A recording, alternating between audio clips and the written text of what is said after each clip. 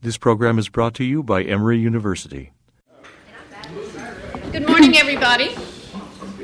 I'm so glad you came to this lecture. It's an exciting opportunity to learn from a scholar outside of our community, and we're delighted to welcome you here today. Professor McFarland will be doing the introduction so that you learn more about the scholarship and the work of this wonderful lecturer. Let's bow for a moment of prayer for our meal. God, we thank you for the wonders of this great day, for the food that we have before us, for the community that shares it together. Use all that we have for nourishment, both in food and in community life, in your service. In Christ's name we pray. Amen. Amen.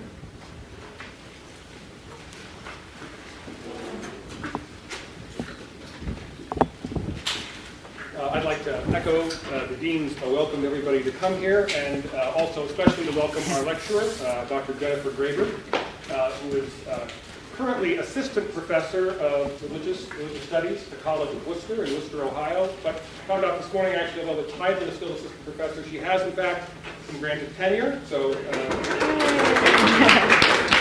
T's to be crossed and the I's to be dotted. She received her BA from Goshen College, MTS from Canberra School of Theology. And her PhD from Duke University. We won't have any students in 2006. Her research, broadly in the area of American religious history, looks at religious reform movements, particularly in the 19th century, and most recently in Native American Christian encounters, with special focus on religious transformations prompted by the conflict between settlers and Native peoples in the West.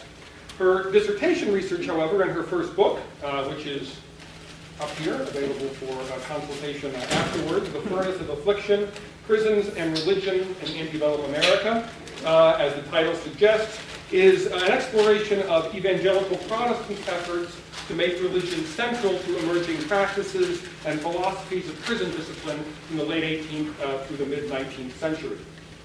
The title of her presentation today continues that theme, The Search for the Christian Prison in the Early American Republic. Please join me in welcoming Professor Graber.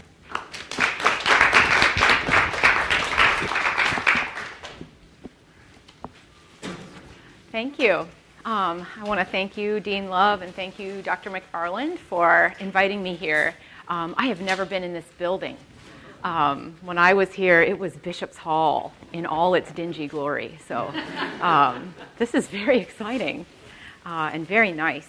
And I'm excited to talk to you today about a talk that I titled The Search for the Christian Prison in the Early American Republic. And given this title, I hope it already provokes some questions for you. The search for the Christian prison. Who on earth would think that prisons could be Christian? Prisons in the United States today stand in stark contrast to Christian virtues, particularly hope. Currently, there are more than 2 million people incarcerated in the United States, and more than 6 million people under some sort of correctional supervision. Treatment of prisoners in some places is scandalous, where young offenders and the mentally ill are left forsaken without treatment. More than 50,000 people are locked up in solitary confinement in the United States, often in supermax facilities. Teenagers can be sent to prison for life. The prison, it seems, is an institution founded on the absence of hope. Who would associate the word Christian with such a place? Well, I'll tell you who. Prominent citizens of the early American Republic. And that's because the prisons around them were brand new. There was no sign that these institutions would someday hold such a high percentage of the population. There were no life sentences for anybody, let alone juveniles.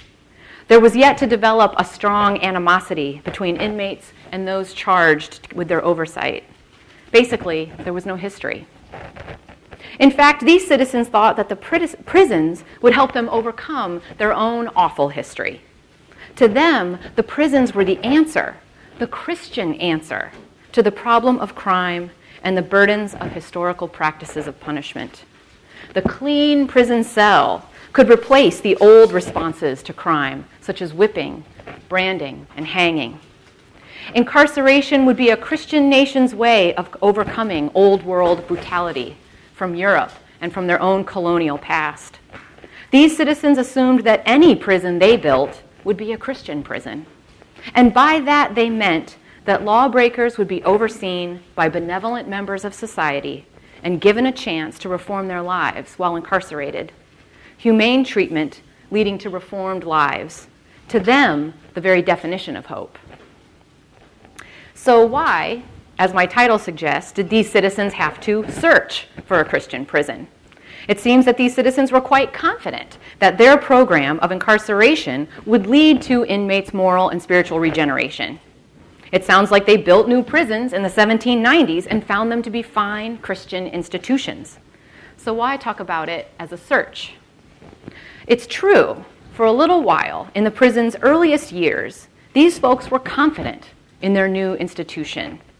But things got complicated very quickly. And to illustrate these complications, I want to show you a picture. All right, so I gave you a handout. I'm old-fashioned that way.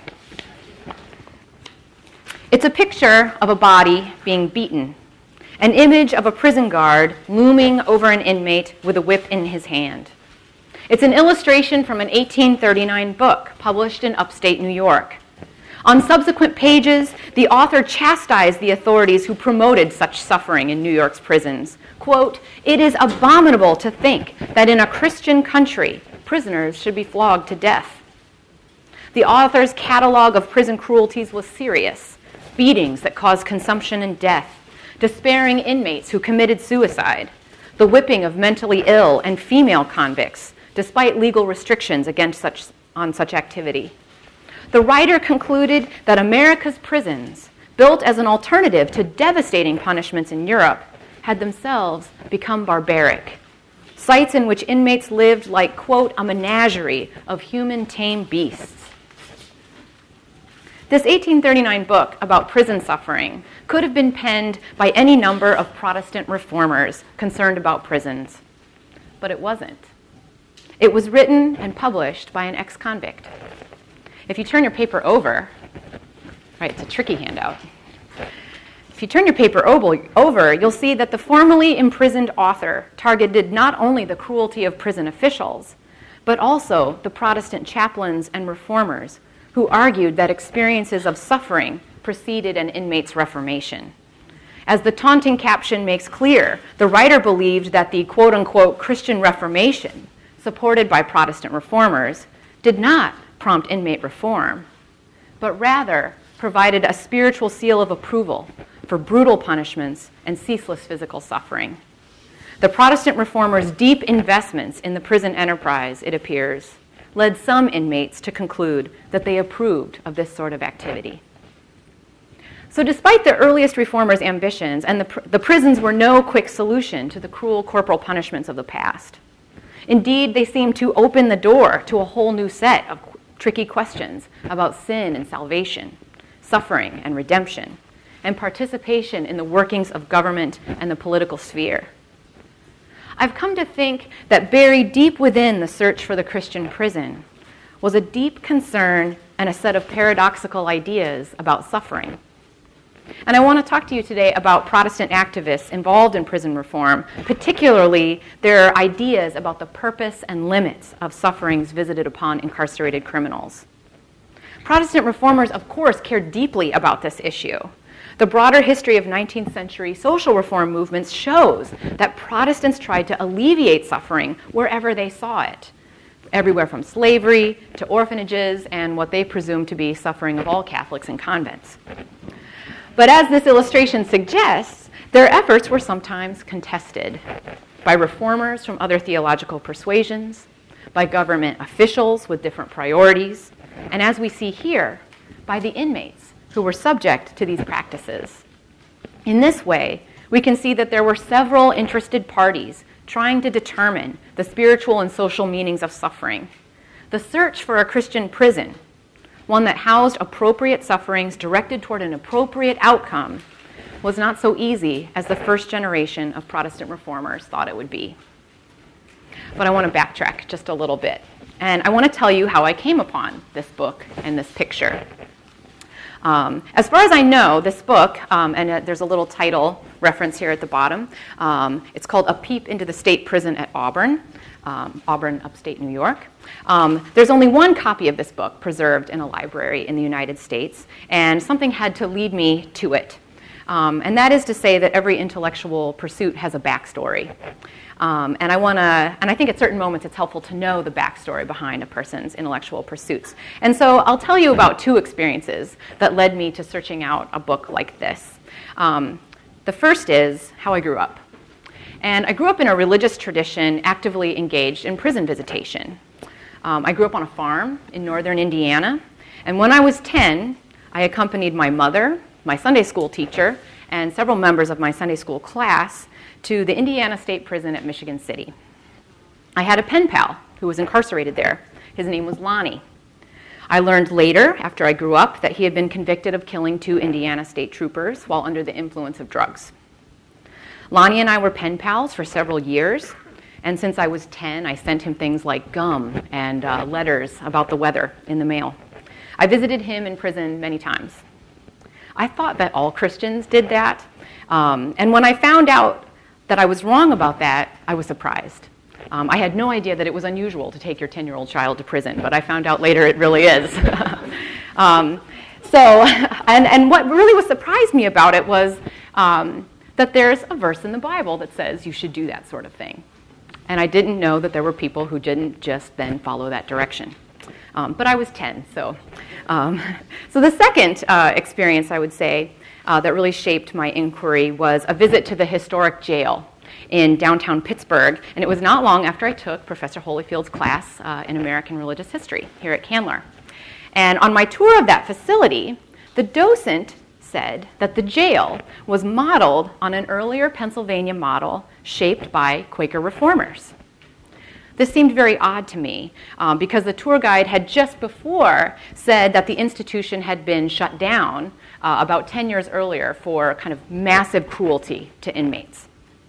So I couldn't figure out, I thought the tour guide must be wrong. The Quakers could not have started a place that had to be shut down for cruelty to the people who lived in it, or something happened to this place that the Quakers couldn't have anticipated.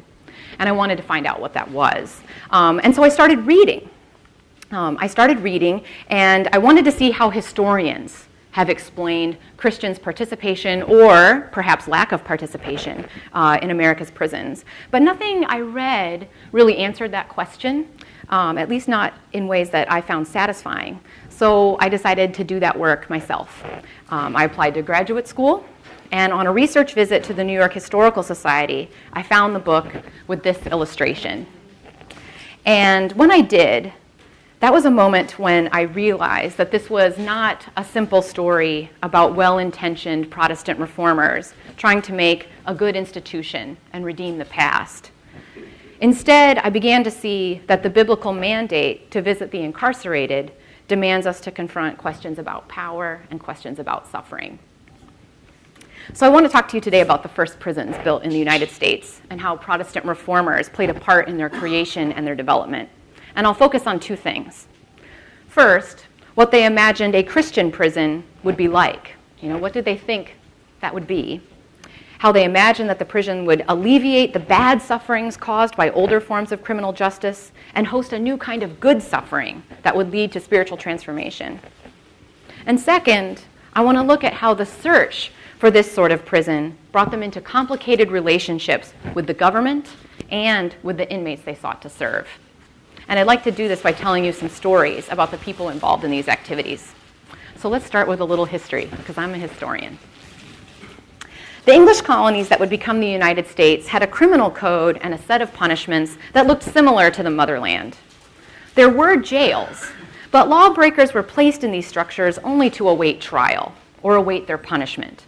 Nobody thought that the jail was anything but a holding cell. They held criminals until their real punishment could be delivered.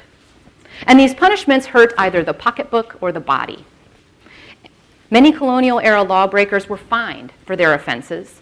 Officials understood these fines to be a deterrent to crime, as well as a way to compensate the community for the lawbreaker's offense. Other criminals endured public corporal punishment. Their head and arms were placed in stocks for many hours of the day, usually in a town, village, or square. Some were whipped publicly. Some were branded. A few had their ears cropped, which was basically a kind of disfigurement of the ear. And many were hanged. In colonial America, you could be hanged for property crimes such as counterfeiting, forging, and horse stealing, as well as bodily crimes that we associate the death penalty with, such as rape and murder. In the 1790s, some Americans began to experiment with incarceration as a primary mode of punishment. European thinkers had been highly critical of harsh corporal punishment for many decades. Enlightenment-era thinkers such as Montesquieu and Beccaria had articulated alternate penal codes for some time. In England, some Protestant reformers had already called for incarceration as an alternative to corporal punishment. These conversations circulated to the United States in 1790, right, in the 1790s, which is a very opportune moment to try something new. So in the 1790s, these citizens could actually try to put these revolutionary ideas in place. A broad array of American citizens were interested in criminal justice reform, but the cause found particular purchase among Protestant reformers and ministers, ranging in groups from the Quakers to the Congregationalists to the Methodists to the Baptists, lots of folks. These Protestant reformers were deeply concerned about the bodily affliction experienced by lawbreakers who were the subjects of harsh corporal punishment. They shared a growing distaste for corporal punishment, not just of lawbreakers, but also of enslaved people, of sailors, of wives, of school children, right? All of these, the beating of many classes of people were up for debate in this period. But that did not mean that the Protestant reformers rejected all forms of suffering. To the contrary, these prison reformers inhabited religious worlds in which some sort of suffering served as a portal to moral and spiritual regeneration. Quakers, for instance, had long held that one experienced spiritual tumult before recognizing the inward light. Revival-minded Congregationalists and Presbyterians subscribed to a pattern in which spiritual anxiety and, if not anguish, preceded the experience of God's grace. Despite coming from various traditions that differed in the details, the Protestant prison reformers had a common spiritual trajectory. Some sort of suffering paved the way for redemption and reformation. Even though anguish and affliction had a place in their spiritual systems, these reformers deplored two kinds of suffering: suffering for the wrong purpose and suffering that passed certain limits. Concerning the former, they argued against European modes of punishment because it served only as an exhibition of a monarch's power, right? So it was suffering for the wrong purpose.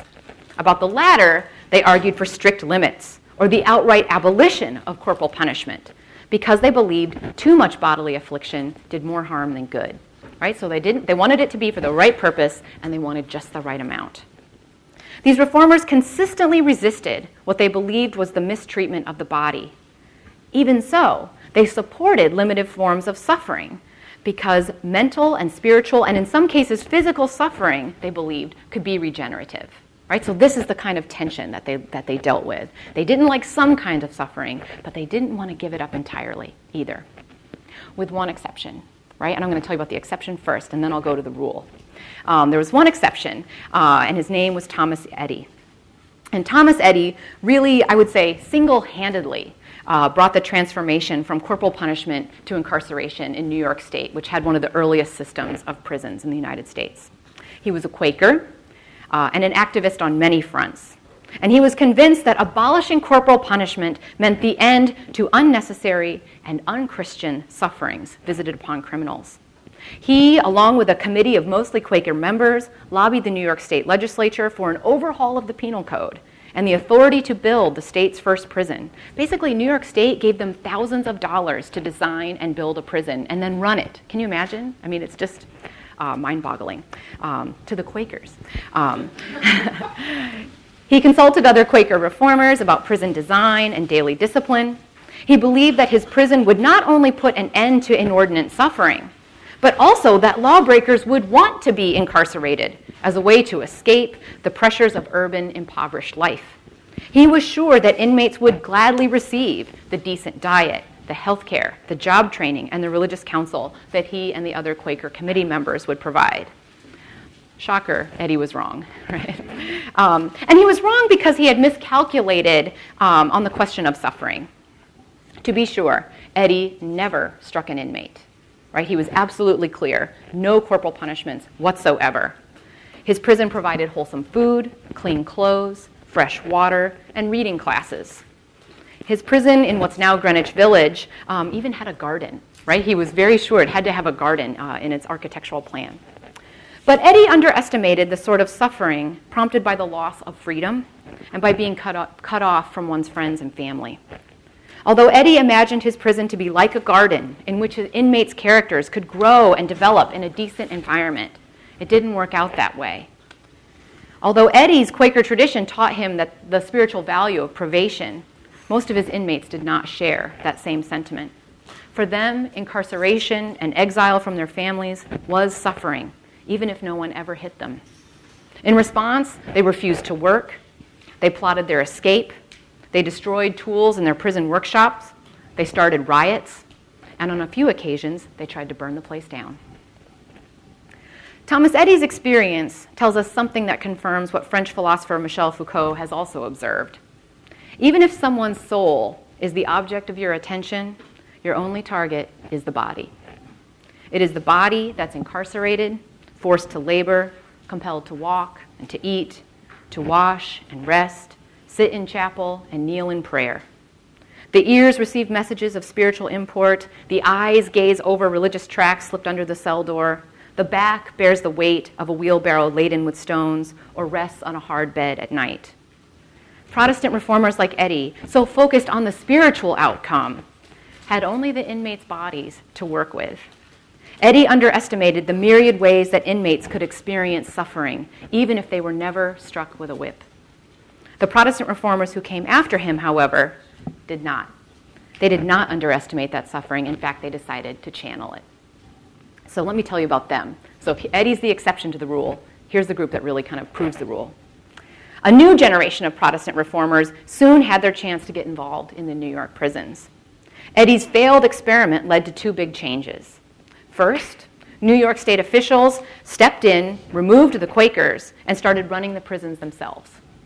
And they replaced the Quakers with kind of up-and-coming party members. So getting an appointment to run the prison was now a kind of stop on a way of a kind of up-and-coming political career in New York State politics. Second, as the Quakers retreated, other interested Protestant reformers stepped in. But they had to develop new ways to be involved. They weren't going to get to run the place. So what was it that they would actually contribute? And so if they wanted to influence the course of discipline, they had to make new relationships with government officials. They didn't get to run the place on their own. They now were in a kind of partnership, and they were not the boss. And in this situation, they developed a kind of role that we now know today, the role of the prison chaplain. Right? So this is where the prison chaplaincy comes into being in the United States. And it's a system we still have. These Protestant reformers had to negotiate with government officials in order to shape an institution that they could approve of. And here is where I think we actually now have the search for the Christian prison. Right? They have to actually take what is becoming a more secular institution and shape it in a way that they can approve of, make it as Christian as possible. And it's at this moment, I think, that the conversations about suffering get even more interesting. They were conversations about what sort of suffering was good and what sort of suffering was bad. It was about who should inflict suffering and who should be afflicted by it. It was about the best conditions for the right kind of suffering and how to take occurrences of suffering and turn them, as with some sort of like alchemical flourish, into an inmate's spiritual and political transformation, right? It was like, I mean, they just wanted to like use that moment of suffering and use that place of the prison, the site of the prison, to kind of make this magic thing happen. And over time, they had to have new sets of conversations, conversations about what to do when the infliction of suffering went too far, if the intention started off good but went awry, what to do when the afflicted began to speak back, and tell them their own interpretations of the afflictions that were visited upon them. So I'm going to tell you about one more episode in this search for the Christian prison, an episode from the 1830s, a time by which there was a well-established pattern of Protestant prison chaplains working in government-run institutions. And this episode involves three men. First, the Reverend Louis DeWitt, a Boston Congregationalist minister who channeled his moderate Calvinism toward various social reform movements. Second, a warden, Robert Wiltse. Back then they called them agents. He was the agent of New York's notorious Sing Sing prison. And finally, the anonymous writer I began with, the ex-convict who wrote the book and paid for the illustration that I passed out to you earlier, the book titled A Peep Inside the State Prison at Auburn. The Reverend Louis DeWitt, a Congregationalist minister, graduated from Andover Seminary and went to work with the American Tract Society and the American Education Society. And during a break from these efforts, he took a journey by horseback to the southern states. Before leaving Boston, he decided he would pass out Bibles to prisoners and those inmates in jail along the way. And the trip changed his life. After viewing dying orphans in a Washington, D.C. jail, debtors wallowing beside murderers in state prisons, and inmates remanded for indefinite periods with no legal recourse, DeWitt decided to act. He returned to Boston in 1826 and founded the Prison Discipline Society of Boston, which became one of the most influential prison reform societies in antebellum America. For DeWitt, American criminal justice was not only the government's problem, but the church's problem. Ideally, for DeWitt, the government operated strict, orderly prisons. Christians then visited and evangelized the inmates inside them. DeWitt's experience in the Southern journey made him question how the message of a just and merciful God could penetrate the gloom and filth of most American prisons. If it could not, he felt compelled to make the prisons a place where God's work could be seen, a place more amenable to evangelization. Through his prison society, DeWitt affirmed the state's duty to punish criminals and argued for systems of punishment that fostered inmate reformation through Christian conversion and a disciplined life. He mentored and financially supported Congregational and Presbyterian prison chaplains who served in institutions throughout New England and the Mid-Atlantic. The Society published myriad reports on their findings, including their assessment of each institution's religious programming. Members lobbied state legislatures and federal officials in Washington. They carried on a vast correspondence with prison officials throughout the United States and Europe. DeWitt wanted firm prison discipline. Some level of suffering was acceptable to him. He looked to his own experience, which included a period of anguish before his conversion and experience of grace. Prisoners, he reasoned, needed a similar kind of experience, especially if they resisted the order and discipline of prison life. DeWitt affirmed that the limited use of corporal punishment was consistent with a program of redemptive suffering. The lash, he wrote, was immediate and not permanently damaging. It did not incite madness or ill health. Prison was surely difficult, but its positives, DeWitt said, overwhelmed its negatives.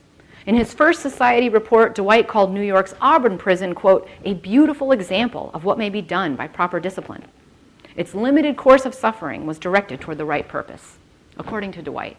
So a little suffering, going in the right direction, he thought, would make the prisons Christian. Some of New York's first prison agents agreed with reformers like DeWitt, and they welcomed chaplains that DeWitt supported into their institutions. But by the 1830s, there was a serious rift between New York prison officials and the ministers who tried to work inside their institutions. For a variety of reasons, including the surge in Irish Catholic immigration, new fears about crime, including crime that was talked about endlessly in the emerging penny press, declining urban conditions, and the increasingly fractious debate over slavery, New York's prison agents were cracking down on inmates. The conditions were getting tougher and tougher every year. Sing Sing's top administrator, Robert Wiltse, made his position clear in testimony before the New York State Legislature in 1834. Criminals, he argued, quote, were the most desperate kind of people. They could not be affected by good influences and moral suasion. Quote, they can feel nothing but that which comes home to their bodily suffering. Wiltse declared that disobedient prisoners needed, quote, stripes upon their naked backs in order to build in them a fear to transgress. Wiltse worried that Protestant reformers and prison chaplains, especially people like Dwight, would undermine Sing Sing's strict discipline. These chaplains, he declared, were, quote, deceived. They suffered from, quote, mistaken sympathy, and they believed that adult felons could be rehabilitated. Right, so here we're getting this sense of no hope for prisoners. Wiltse and many of his colleagues in corrections disagreed. They sparred with ministers and reformers like Dwight. Wiltse's predecessor even bodily assaulted a hired chaplain and threw him out of Sing Sing. He actually had injuries from the experience, or at least that's what he talked about in his biography. And these biographies are always a little bit overblown. But it was a very kind of major account in his autobiography. And I think that really the conflict between agents like Wiltse and reformers like Dwight, it was a conflict about suffering. What kind of suffering was allowable, and what larger purpose did it serve? Right? Dwight wants it to serve moral regeneration. Wiltse wants it to serve people who are afraid to break the law. Protestant reformers and prison agents were not the only ones engaged in the prison suffering debates. Former inmates also made claims about suffering inside American prisons. The anonymous author of A Peep into the State Prison called New York's prison, quote, a terrible place of torture. He described extreme physical punishments and claimed that these practices undermine the prison's ostensible purpose to reform inmates. True reformation, the author argued, was impossible in such conditions and could only be faked in effort to get special privileges. He bemoaned the way that some prisoners had tried to reform and met violence at every turn. Of one such inmate, he wrote that, quote, the guards had fairly flogged the notion out of his head. On another, his profession of Christianity faltered when he realized, quote, the hypocrisy was the governing virtue of the prison. He believed that the guards held, quote, an instrument of torture in one hand and a Bible in the other. Right? So his books were just full of quote after quote. And this inmate writer did not limit his critique to prison officials and prison guards. He also assailed Auburn Prison's chaplain. According to his volume, the minister visited infrequently and met only those inmates who professed religion. Especially worrisome was the chaplain's treatment of the sick, the dying, and the dead. The ex-convict claimed that the minister sometimes neglected the prison hospital for 5 or 6 weeks at a time. He denied dying prisoners of the Roman Catholic faith visitation from a priest. He often failed to contact next of kin when inmates approached death, and as a result, many prisoners' bodies went unclaimed. To his horror, prison staff folded up corpses and stuffed them into whiskey barrels or old wooden boxes. These deceased inmates received no Christian burial. Some were even given over to dissection to local doctors. The writer ends, quote, it is too abominable to think that in a Christian country, that for committing a small offense, prisoners should be flogged to death and their bodies given over to dissection. Right, so clearly in the 19th century, no one's afraid of being dramatic, right, in their books, right? The agents are dramatic, the reformers are dramatic, and the ex-inmates are all dramatic. But this is hotly contested, right, the dramatic language that we see. This ex-inmate, along with others who published narratives in the 1830s, made up other sets of voices in this debate over prison suffering. These writers, too, articulated clear ideas about the purpose and limits of affliction. So what can we take from this 1830 conversation about prisons and suffering? We can see that the Reverend Lewis Dwight, like other Protestant reformers and ministers, wanted to play an influential role in American life. They believed they had the right ideas about the purpose of and appropriate limits of suffering.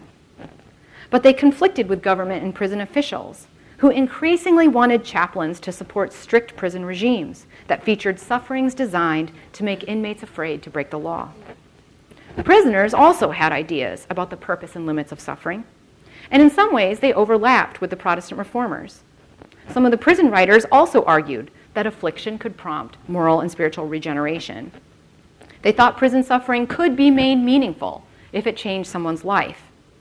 But they also criticized chaplains who they viewed as complicit in cruel prison regimes. They didn't think that the ministers were necessarily on the right side of the suffering question. Even if Lewis Dwight had worried about severe corporal punishments, he never relinquished his influential role in shaping prison policy. So he was always concerned, but he never just quit in protest. And he tried to fight the good fight. But the chaplains he sponsored worked in increasingly awful institutions. And the inmates within them sometimes viewed these chaplains as just another partner in the government's disciplinary program. So, a few last words on the search for the Christian prison in the early American Republic. Protestant prison reformers cared deeply about the spiritual and physical lives of the men who inhabited the nation's prisons. They were also concerned about systemic issues that contributed to the prison's rising population, such as poverty, unemployment, and failing urban areas. They wanted all Americans to have a deeply fulfilling spiritual life that manifested itself in good living. In that sense, I believe, they wanted lawbreakers to be treated decently and fairly. They wanted prisons that offered inmates a second chance. They were sure that incarceration in the right sort of prison, with just the right kind of suffering, would prompt a spiritual and political transformation. Sinners would be saved, criminals would become good citizens. At the same time, the search for the Christian prison was also about securing the nation's Christian identity and the Christian leaders' political influence in that kind of nation. The prison reformers desperately wanted to be relevant in the political negotiations that shaped the country's prisons. At times, they agreed to prison practices that appeared to be in direct contrast with their concerns about inmates. They allowed the state's interest in creating law-abiding citizens to overcome the gospel mandate that had called them into the prisons in the first place. The debates over suffering show us how much these ideals could at times overlap and at times be in direct contrast with each other. The 1839 image from Auburn Prison, this one here, has always haunted me. It's haunted me since the day I first saw it. It reminds me of just how high the stakes were and how high the stakes still are. The prison reformers I studied dedicated their lives to ending the unnecessary sufferings brought by severe corporal punishment. They poured their energies into creating institutions designed for an inmate's reformation. But they also cooperated with an institution that took away people's freedoms, especially people on the margins of American society. They cooperated with prison agents who used a little corporal punishment and some who used a lot. And the inmates noticed. Prisoners waited to see if representatives of the church would be on their side, protecting them from harm and working toward their good. And when chaplains failed them, inmates considered it a most bitter betrayal. I think about this even today. Gaining access to a prison, even to do the most simple ministry of visitation, sometimes involves a kind of cooperation with the state that gives me pause. For instance, I regularly visited a prison in North Carolina while I was in graduate school. Toward the end of my time there, a new warden was assigned to the facility. He wanted me and the other visitor volunteers to go through a long application process in order to keep visiting. The paperwork he asked us to sign was full of stipulations limiting our contact with inmates. One line in the stipulations stuck out to me. By signing up to be a spiritual visitor, that was the title we were given, a spiritual visitor, we were giving up our rights to assist prisoners in any other venue, right? We could only be spiritual visitors. One of the visitors that I worked with was a lawyer by trade, and he was torn. If he signed the paperwork, he would be agreeing to stop his work assisting inmates with their legal counsel. But if he didn't sign, he could no longer visit the men, and these were men that he had strong relationships with, built over many years of visitation. I think religious visitors to prisons have been feeling these kinds of limits for a long time. I would say all the way back to the first decades of the 19th century. And while I cannot say what every visitor should do in response to these situations, I will give you the classic historian's observation. Take time to understand the situation fully, in the present and historically. Given what we know about prison ministry today and in the past, I think there is clearly one thing we have to say. To visit prisons is a political act. It is to engage with one of the fundamental ways that we organize our society, including the kinds of inequality that mark our society. It is about power, and it's never apolitical. It can be easy to get caught up in discussions about whether or not to visit, how to visit, and what kind of activist role we might take. But we must always remember that inmates lose the most when Christians allow their desire for access and relevancy to undermine the radical liberation that the gospel promises to those who are confined. If this anonymous writer and illustrator from 1839 tells us anything, it is that Christians' witness to the incarcerated matters. It matters deeply.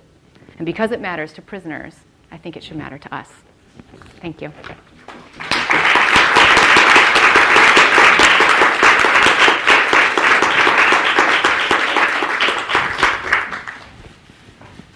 So, we have time for questions.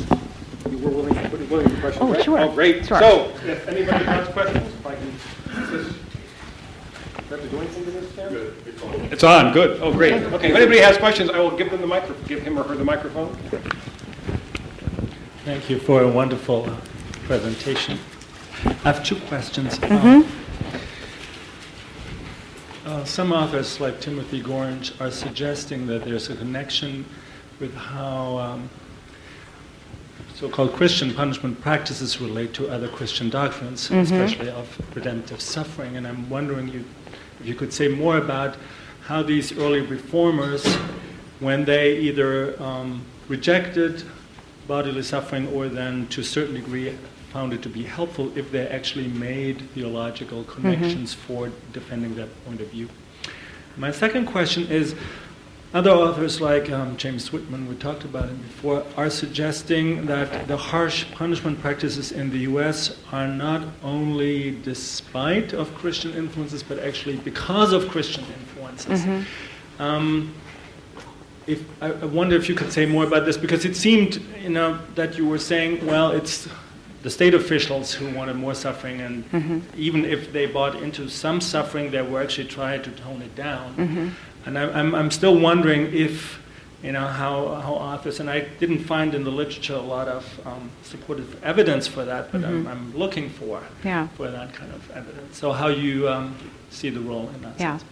Well, I'll tell you, when I first started to read about prison history, everyone characterized American prison history as Gorringe would, that depending on the kind of theology you had, that affected the sort of prisons that you imagined. So for instance, everyone said that Quakers would of course have these wonderful, lovely, nice prisons with gardens, and Calvinists just couldn't wait, for everyone to swing from the gallows. It was really, I thought, kind of horrible history. Because what I found when I started to read the documents was that these guys actually looked they looked more alike than different. Right? Even the Quakers who said no corporal punishment did not mind taking lots of things away from prisoners. Right? It was not a picnic. And the Calvinists actually Calvinists could be very hardcore about defending the death penalty. Right? There were several very strong advocates for keeping the death penalty, particularly in the 1840s. But the Calvinists who did prison reform, everyone that I read, they were very worried about corporal punishment going beyond certain limits. So I felt like one thing I tried to say in my book was that I think these people are closer to one another than being far apart. I don't think Quaker historians liked that very much, because usually they get to stand out in the literature as the nicest. But really, I think these were people who wrote to one another, who talked to one another. They were on all kinds of organizations with each other, and I think they were more alike than different. So I get a little nervous when people say that the theology, and especially atonement theology, is what would affect what a prison idea would look like. Your second question is about Whitman, right? He suggests or hints at that part of the harshness in American prisons has to do with Christian. Yes. And in that sense, I agree with him. Absolutely. I think the fact that there were these Protestant reformers who were there and who at least authorized some sort of suffering, that just opened the door. Right? There was no one saying, this is something Foucault said over and over, the minute you have prisons, you also start having prison reformers because people realize that they're terrible. But no one ever says, let's quit. Right? Let's just stop this experiment and try something different. Right? They all keep thinking they can tweak it and make it better. And I think the Protestants who were a part of this process contributed to that, because they were always like, well, we'll just, we'll back off on the punishment just this little bit, and we'll have this, and we'll make sure that there are reading, like they were part of that constant tweaking, and they were advocating for some sort of suffering. And I think that kind of allowed, I think the fact that inmates read that as a kind of authorization is very powerful.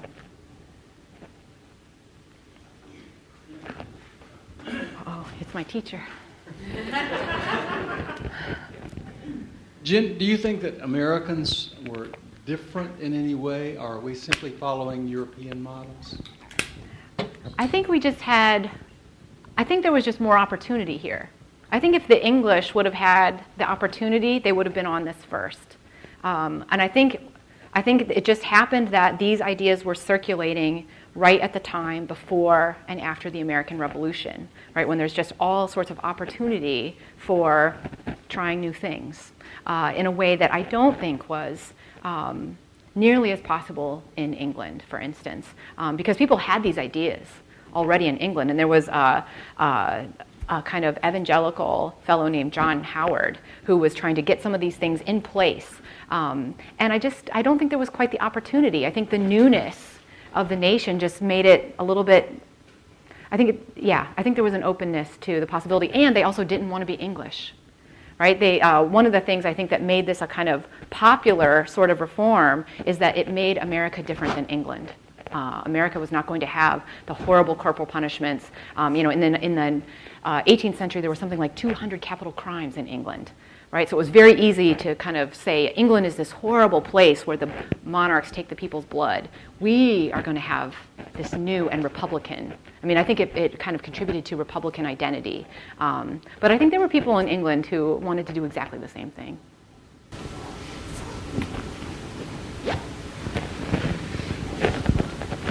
Thanks for a very fine lecture. One of the things that's intriguing to me is this little book itself and how much you know about the author. Mm-hmm. Did the author pay to have this printed, or was it a friend? Was the government involved at all? Yeah. And then also whether this is an expression of a certain genre of literature. Mm-hmm. Yes.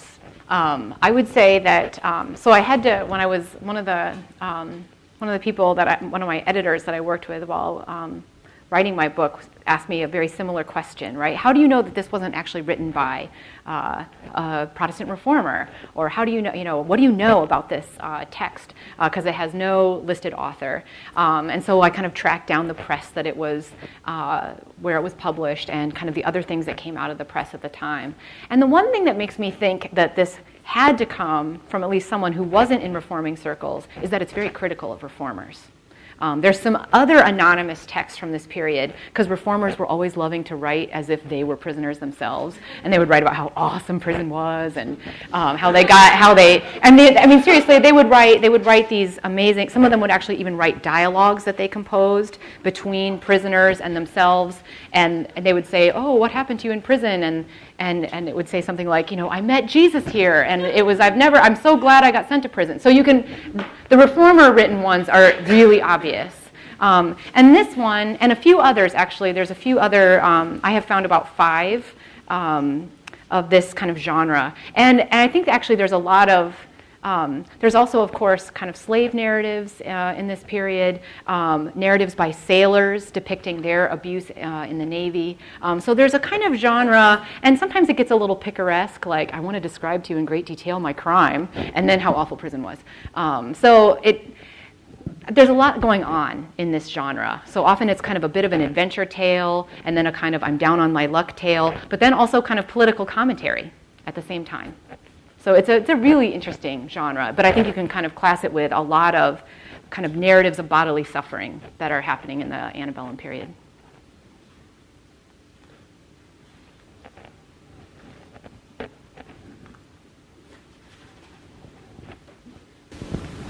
Thank you for the lectures. Very interesting. 2 quick questions. One, at one point you said men that were incarcerated.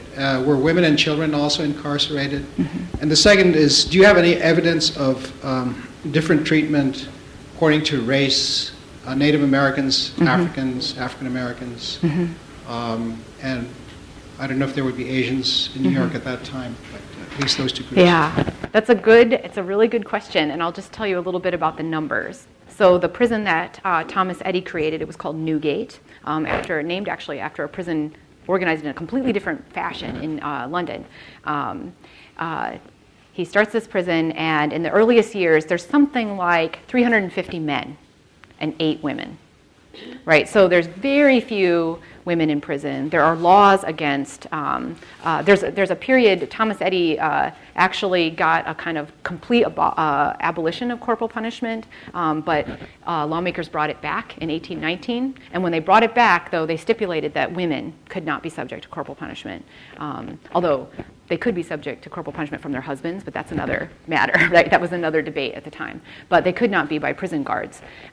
So there's a very small number of women, and they really are subject to a kind of alternative sort of discipline, right? There's no corporal punishment, and they do not labor in the same way that men did in prison. It's interesting, the race question is an interesting one here, because there's definitely a free black community in New York City at this time and in New York State, and it only grows throughout this period. And there's when these folks keep statistics about who's in prison, they do note people's race. There's many things that they note, and race is one of them. The reformers themselves and prison administrators don't start talking about race, though, until about the 1830s. And that's when they start talking about maybe needing to segregate the races inside the prison. It doesn't happen, but they discuss whether or not it should. And I think it's interesting that it doesn't happen until the 1830s, which is, of course, this period of increasing debate about race and slavery. But in the earliest years, it seems like there's a kind of commingling. There are also there were a few cases of Native Americans in the New York prisons, and reformers loved to I think, make up accounts. It's hard to know. But there's a couple of texts that we have of reformers talking about Native Americans coming and giving up their superstition and becoming Christians. But the same is true, though, of Catholics. They had the same kind of accounts of Catholic prisoners coming to, because there are no Catholic chaplains in this period. New York does not have a Catholic chaplain until after the Civil War in any of its prisons, which is just unbelievable. It's unbelievable. And of course, a decision that shouldn't surprise us also.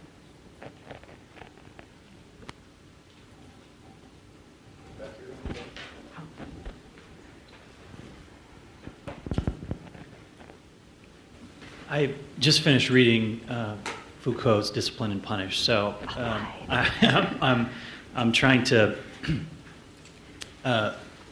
deal with those questions as I was listening to you. Mm-hmm. One of the things that I think he seems to suggest is that the rise of incarceration as punishment coincides with the kind of larger social creation of a class of people called the delinquents.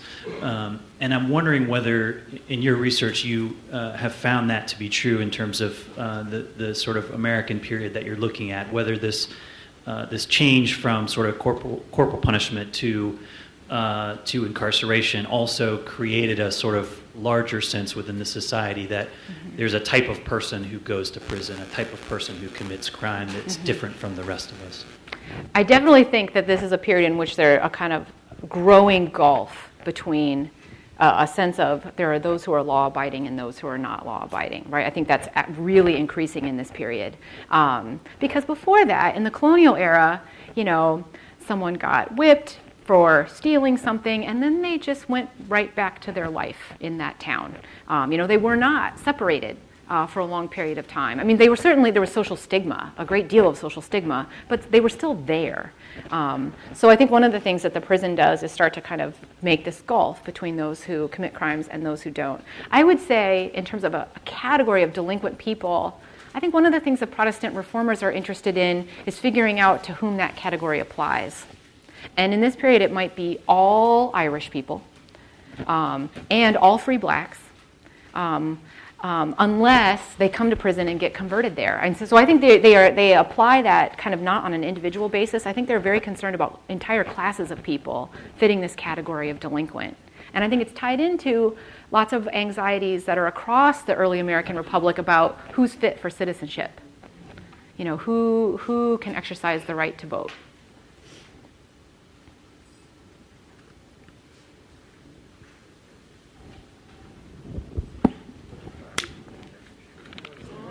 Uh-oh. Jen, I've got to dash off, but I've been so interested that I haven't left yet. Okay. So I'm just curious to ask you to say something about, you started this morning to talk a little bit about this new book project on Native Americans, and that it's connected with this prison history project. So I'm just really curious to hear you say a little bit more about how it grew out of it. Okay. So I'm working on a new project right now about Protestant missionaries and Catholic missionaries and their the way they were involved in some of the conflicts across the American West, basically the events that we call the Indian Wars. And one of the reasons I got interested in it was I found that after many of these wars across the western frontier, there would be a period of Indian incarceration. Or a period of Indian incarceration and sometimes a kind of spectacular public punishment for Indians that rebelled against the United States. So I think there's a lot of ties between the kind of experiences Protestant reformers had in the prisons. I think there's also a lot of ties with experiences with the enslaved, and this kind of set of experiences ends up being a kind of resource for the missionaries trying to understand what's happening on the plains. And they use the same models to deal with it. They start prisons. They start boarding schools that look a lot like prisons, and they use spectacular, like massive public hangings as a kind of social sign to American Indians about the cost of uprising. So that's what I'm working on now. My mother-in-law was like, "Do you really have to write about something so sad again? You seem like a happy person."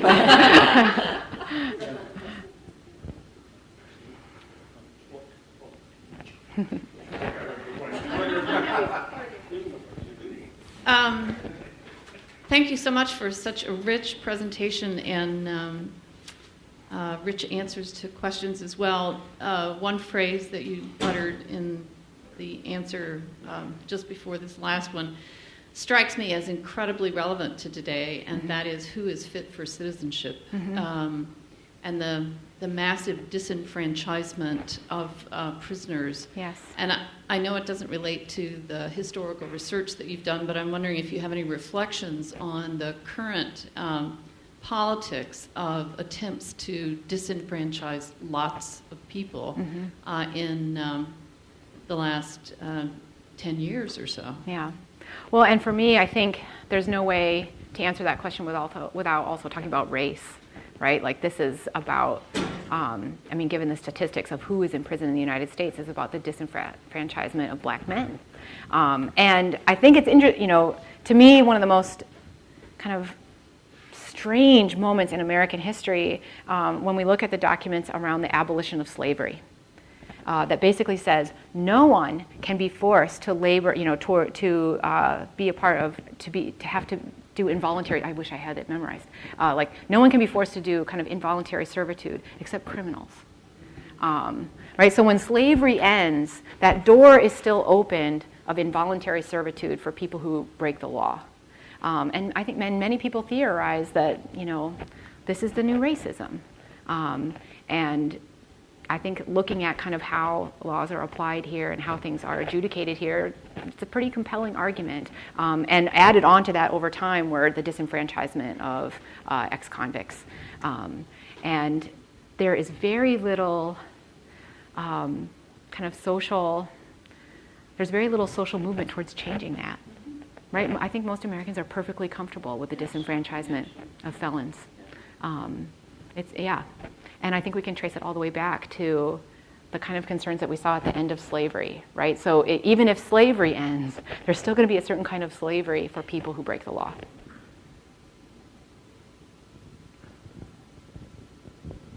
We tricked you and moved the microphone. Sorry. So since we're in a full disclosure on why we're interested in these things, I'm the son of an architect, and so have been sort of trained to be aware of physical space. Yes. And I'm curious, you mentioned some about prison in New York and the garden. Changes in sort of prison design, and particularly early YMCAs in the 1860s were built based on prison designs. Very different, hopefully, mission, but there's so curious about that design of prisons. Yeah.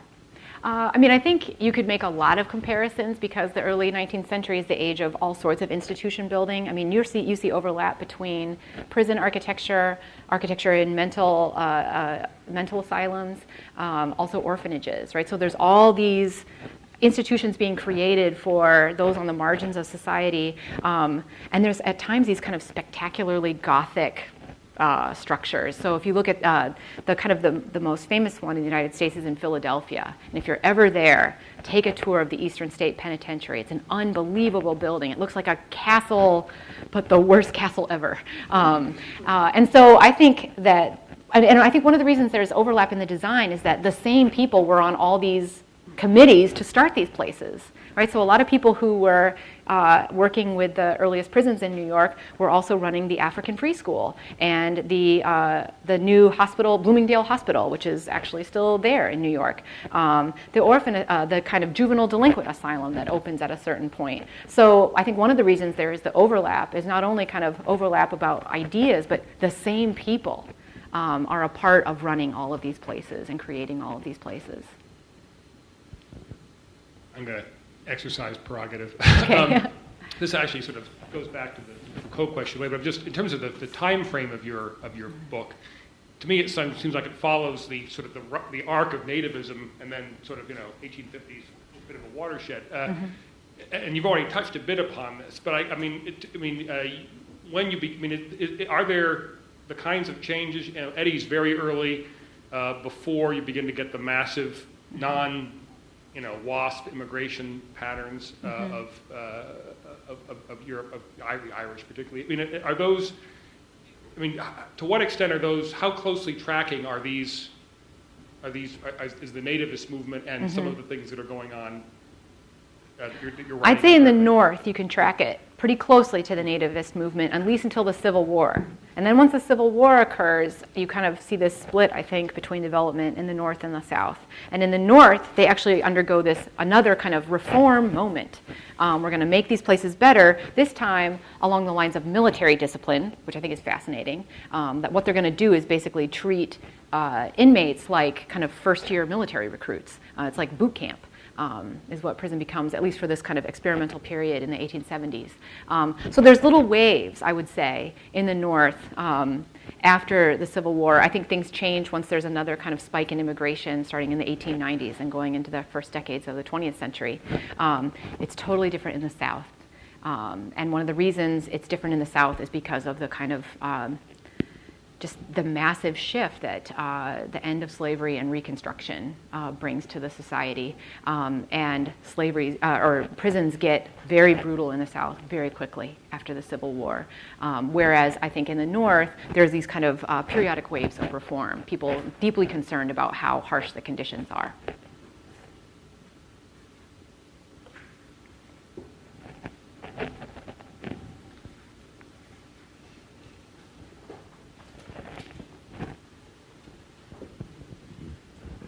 Hi, Jen. Thanks for your lecture. It's really great. I do want to go back to that question, though, of sort of the relationship between theology and suffering. You kind of demolished this sort of easy, facile atonement theory to it.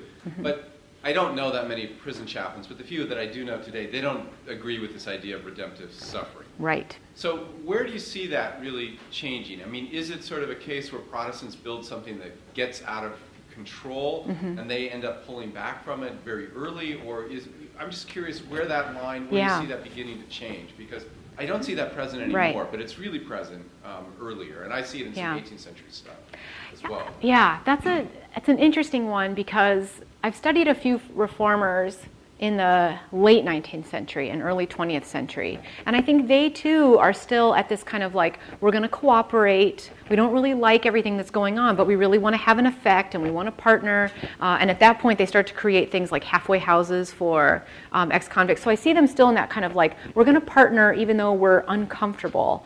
I think things really change with the kind of harshness of sentencing that begins in the 1970s.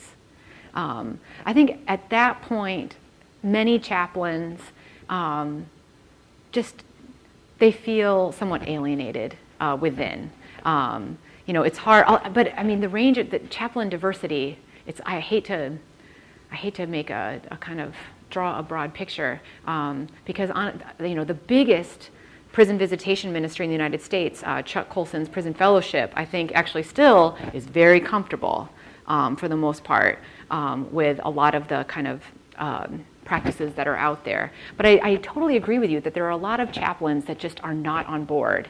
And I think I would identify that with the kind of harshness of sentencing and the ballooning of the prison population since the 1970s. So that's really, though, a very late phenomenon. Yes. That continues. Yeah, I see a lot of cooperation. In the early 20th century, I see them still kind of trying to cooperate. There's a Salvation Army reformer named Maud Booth, right? She's in this Booth family of the Salvation Army, and she actually gets she becomes the honorary president of the Correctional Officers of America professional association. Like, I can't see that happening to a kind of prison activist today. I think that's a kind of sign of how at times they really saw themselves as trying to partner, trying to make things better.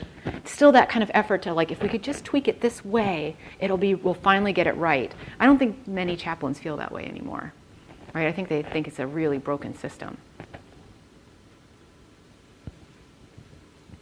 Well, again, thank you very, very much for a wonderful presentation. Thank you. Questions afterwards. Thanks so much.